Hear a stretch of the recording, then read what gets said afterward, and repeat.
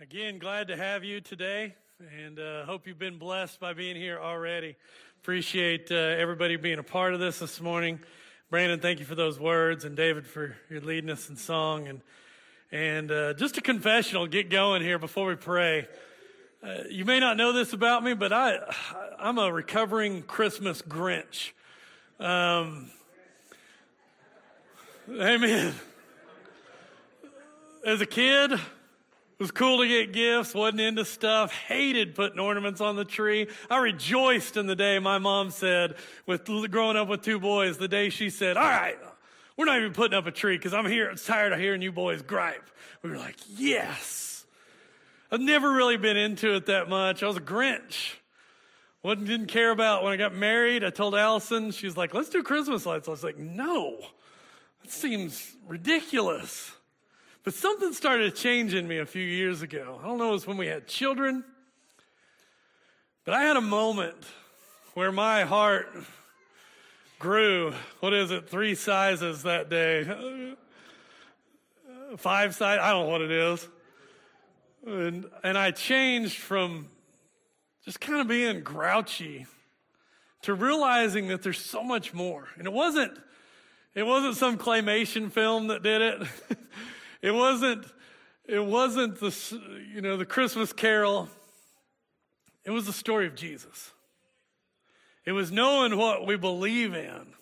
And it was somebody's got me, I'm getting feedback there. That's on Facebook. That's right. I could hear myself there. But it was a story of how Jesus came in weakness and in meekness and showed us the way of life. I love this time of year. And so if you're a Grinch this morning, I hope you'll come to know again, maybe for the 10th time or the 100th time, or if you're not even a Grinch, maybe you're the kind of person that starts playing Christmas music right after Halloween. Man, I just hope all of us, my prayer for all of us today is that we see that this story, this birth narrative, that Word became flesh and made His dwelling among us is the greatest story. It is a story, it's not disconnected from the cross, but it is the beginning of the story that leads us to the cross and the death, burial, and resurrection. And if you're grateful for that today, let's give a hearty amen, and let's pray. Let's pray together. Grab a hand if you will, or let's pray.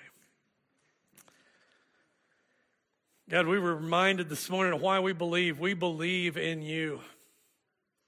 And we gather this morning to do more than just believe, but to hear and to act and to receive and to respond. And God, I pray that that's what we'll do. God, I pray that you will give us that special moment that we all need, that special moment of awe and wonder at who you are, and that your love for us, and that the scripture says that you so loved the world that you gave.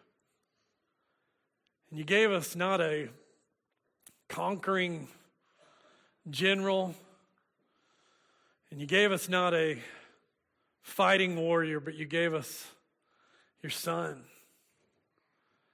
who came humbly to a peasant family to connect with all of us, young and old, rich and poor, and in between, Father, and I thank you so much for that. I wish I had words today to speak of how much it has changed me, this story. But I pray, Father, you will again do what you do for all of us, what you want to do for all of us, and that is to connect us with you. So increase the size of our hearts today, Lord. May we fall more in love with you. And may we fall more in love with doing your will. In the name of Jesus we pray. Amen. Well, I think there's almost 2 universal experiences of Christmas morning, right? That probably you in here have experienced. On one hand, maybe just because of your age, or if you're a little bit older, you've probably already experienced both of these occurrences. And the first one, of course, is when you're a kid. Christmas morning, there is something magical about Christmas morning. Because kids who at one point and at one time, just the day before or the week before, could not be roused out of bed, even with cold water. That morning, December 25th, you know it and I know it. Man, when I was a kid, nothing could keep me in bed. They're up at 2, at 2:30, at 3, at 4, at 4:30. Every time being said, it's not time yet. Finally, those kids are up and they're shaking mom and dad and saying, let's go. I don't know if you ever wondered this as a kid, but maybe some kids are wondering, why aren't mom and dad filled with the joy of the Lord like we are? But that's one experience, because they get there and they get all this excitement and joy, and they get to the tree and there's all this stuff that they wanted. Video games and bicycles and skateboards and electronics and all the stuff that they asked for, but most of the stuff that they just want. But the other experience of that is to be the experience of a parent. And have you ever noticed that parents on Christmas morning, you're cool with if your kids sleep in till 9. But most of all, as you go through and you experience the joy of your kids opening gifts. Kids, I don't know if you've ever noticed, you get what you want, but parents, as they open their gifts, they end up only getting usually what they need. Dad's opening that package of socks and underwear, right? My mom still gives me underwear for Christmas. Mom's over there going, I got a robe. Little SNL skit there. But it's stuff we need. Kids get what they want. Parents end up getting what they need. And sometimes on Christmas, we end up getting both. And there's something magical that happens when you open a gift, that it's something you wanted, but it's also something you need. I was thinking about that this week. Because the reality of it is this, is that when it comes to Jesus, and us who are following Jesus, Jesus gives us gifts that we need, but we don't always want. Amen? Let me give you some examples of that. He gives us and offers us the gift of faithfulness, but I don't always want, and we don't always want, the struggle that it takes to have circumstances and to live through circumstances that we have to endure so much to actually have faithfulness and endurance. Or Jesus offers us the gift of patience, but we don't want to go through moments where patience is actually required. We know we need it, but we don't want it. Or Jesus gives us and says, I can show you. And 2 Corinthians 5 says he's given us the ministry and the gift of reconciliation, which means to put things back together as they're to be.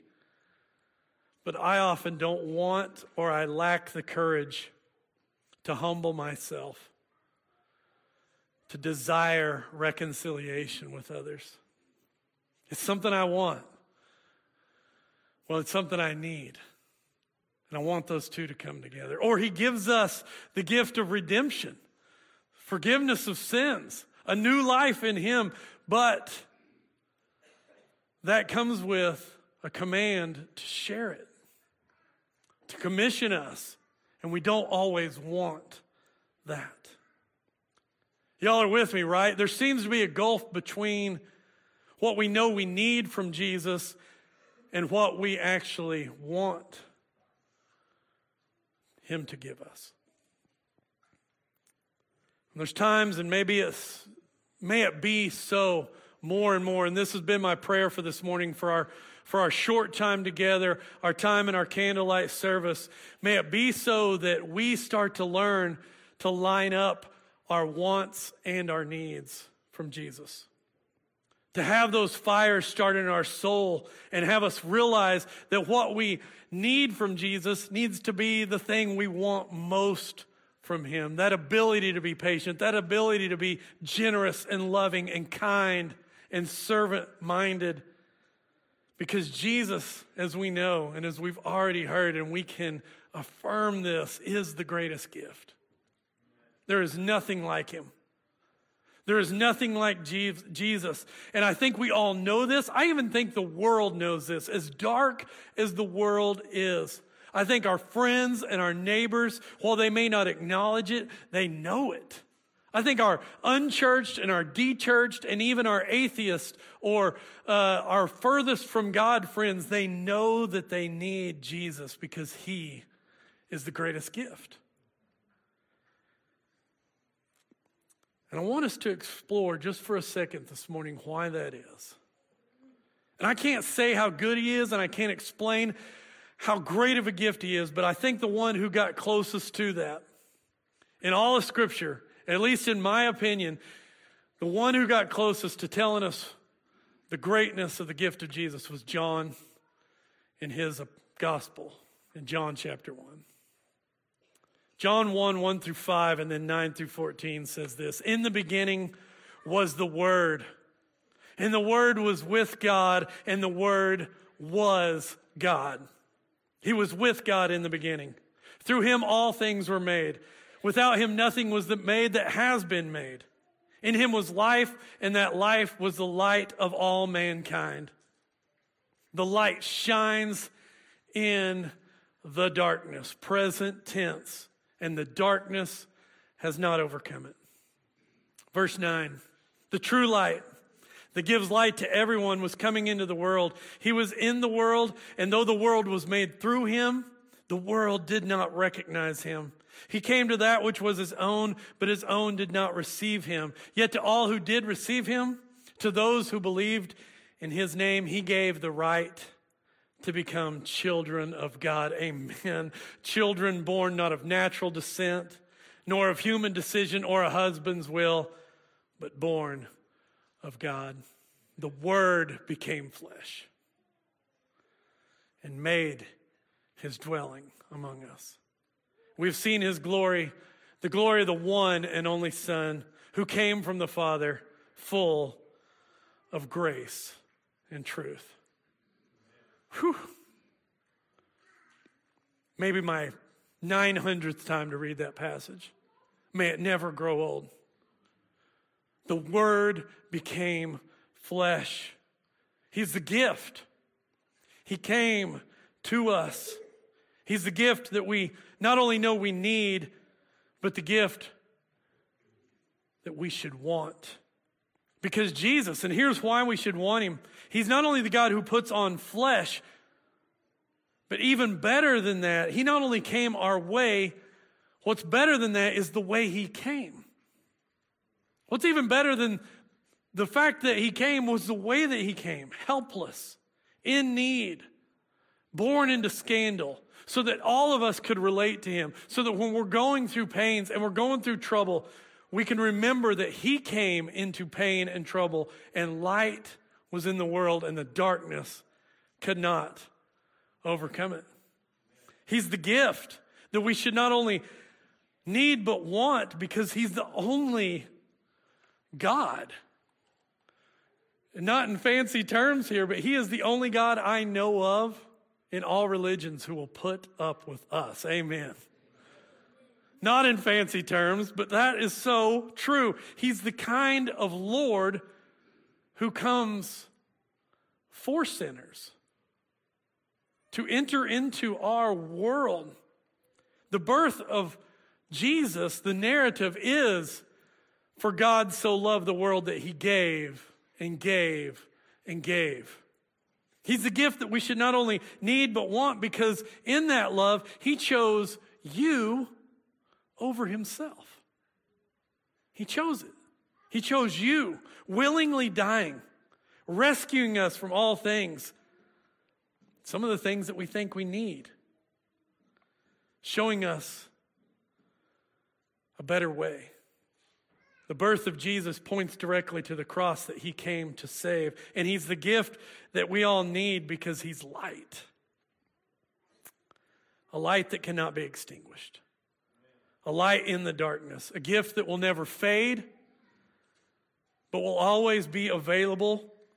And in a world of ever-present darkness that I feel like we all know we're being a part of right now, we need that gift more than ever. Amen, church.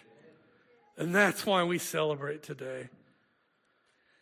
I think the thing that's hit me this morning more than anything is not that he's just light, but that light cannot be snuffed out.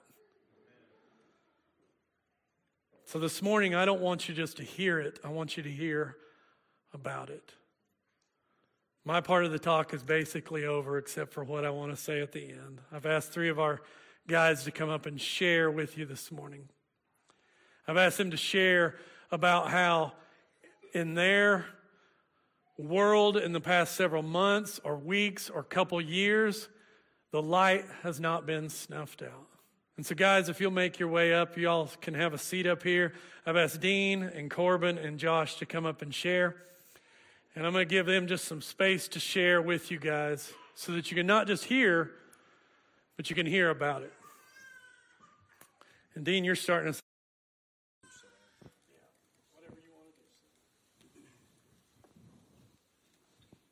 You know, when Jake asked me, he said something personal that may have happened to you, with you, in the last few months or years. I'll tell you what I really got to thinking about is when I look across this room right here, and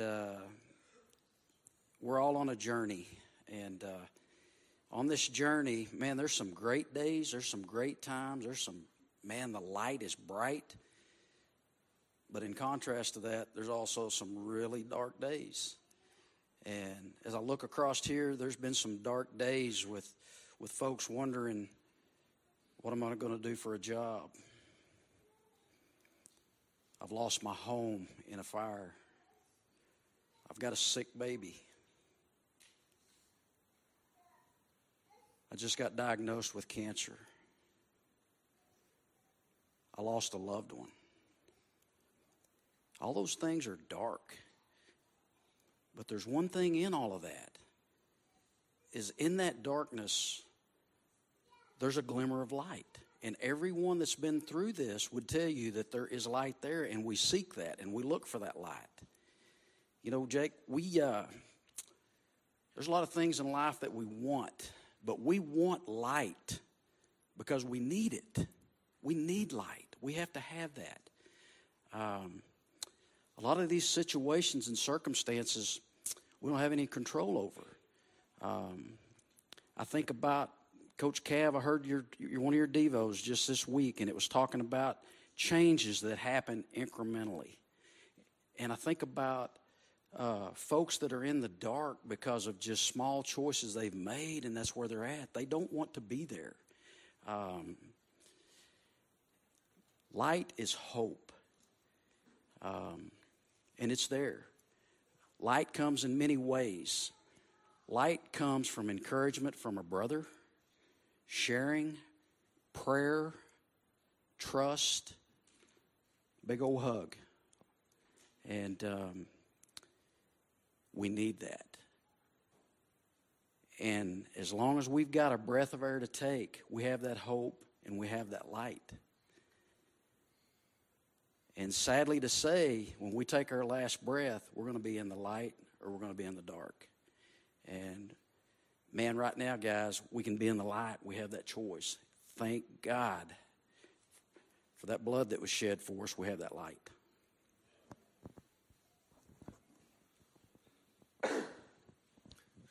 So, throughout the quarantine era, one of the leading causes of death in the developed world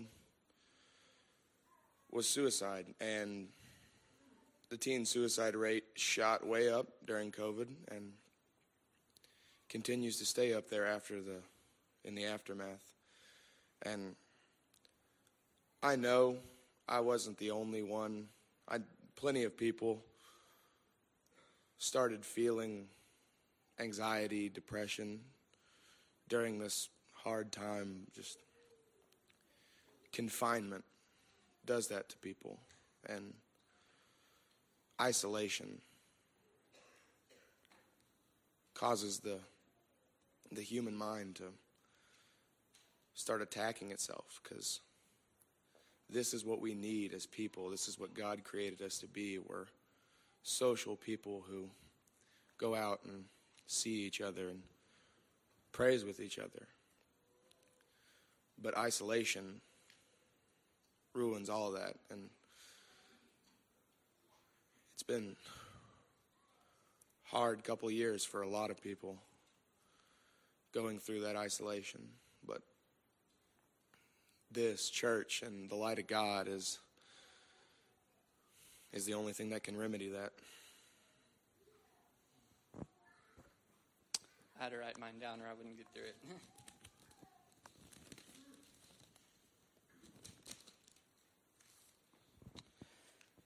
Have you ever wanted something so bad, but it was never, but it was never guaranteed? This is where our light journey begins. November of last year, after already having one miscarriage and 4 years of praying, we were blessed to see a heartbeat on our first sonogram. But the following sonogram brought devastating news: a second miscarriage.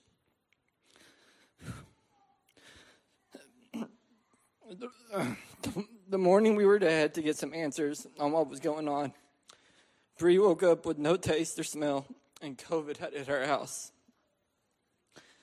So we were left with more questions and still no answers. We turned to each other with more prayers from our church family. We were still able to see the light, but it had grown a lot dimmer. In March, we saw the light growing brighter with the possibility of another baby. As the pregnancy progressed, we saw the light growing brighter and brighter. And in October 31st, we saw the brightest of light as we welcomed Braxley into the world, along with the prayers of our church family. As bright as that light was, it was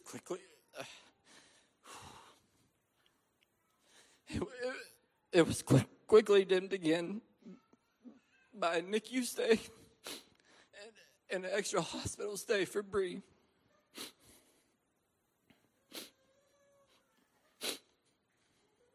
During that time, we were only able to see the embers of the light.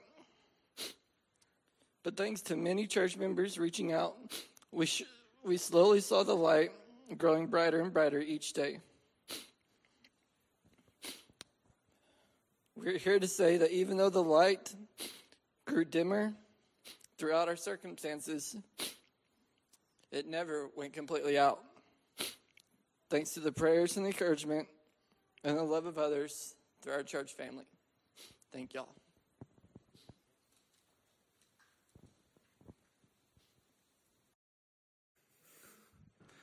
Y'all stay up here just for a sec, if you don't mind. Just go ahead and stay up here for just a sec. Appreciate y'all's heart and sharing. Let's show our appreciation for what God did through these guys, if you guys would.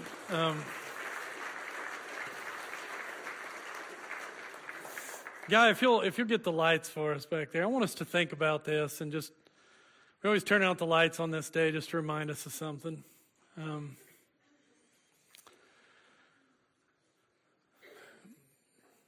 I mentioned at the first that I'm a natural Grinch. In the last year, I've felt like a lot of y'all, because the news and Dean and Corbin and Josh both all spoke to this, that shrinking of my heart again. I felt that.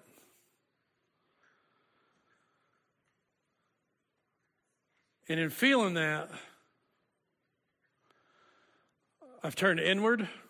I've turned selfish. I've got loves in my life disordered, where I'm loving and putting time into things that I don't need to. And I got cynical. I got so cynical that last night Alice and I were watching a movie. I won't tell you it's a new movie, so I won't tell you the title of it. But so cynical as the movie was pretty dark, and as I was watching it, I was like, oh, it's going to turn bad. They're going to kill this little girl. I was like, I had this interpretation on the plot line that it's just going to end bad, because when things go dark, what do we expect? More darkness. I hadn't cried in a movie in a long time. And then that movie finished last night, and there was a flame of hope.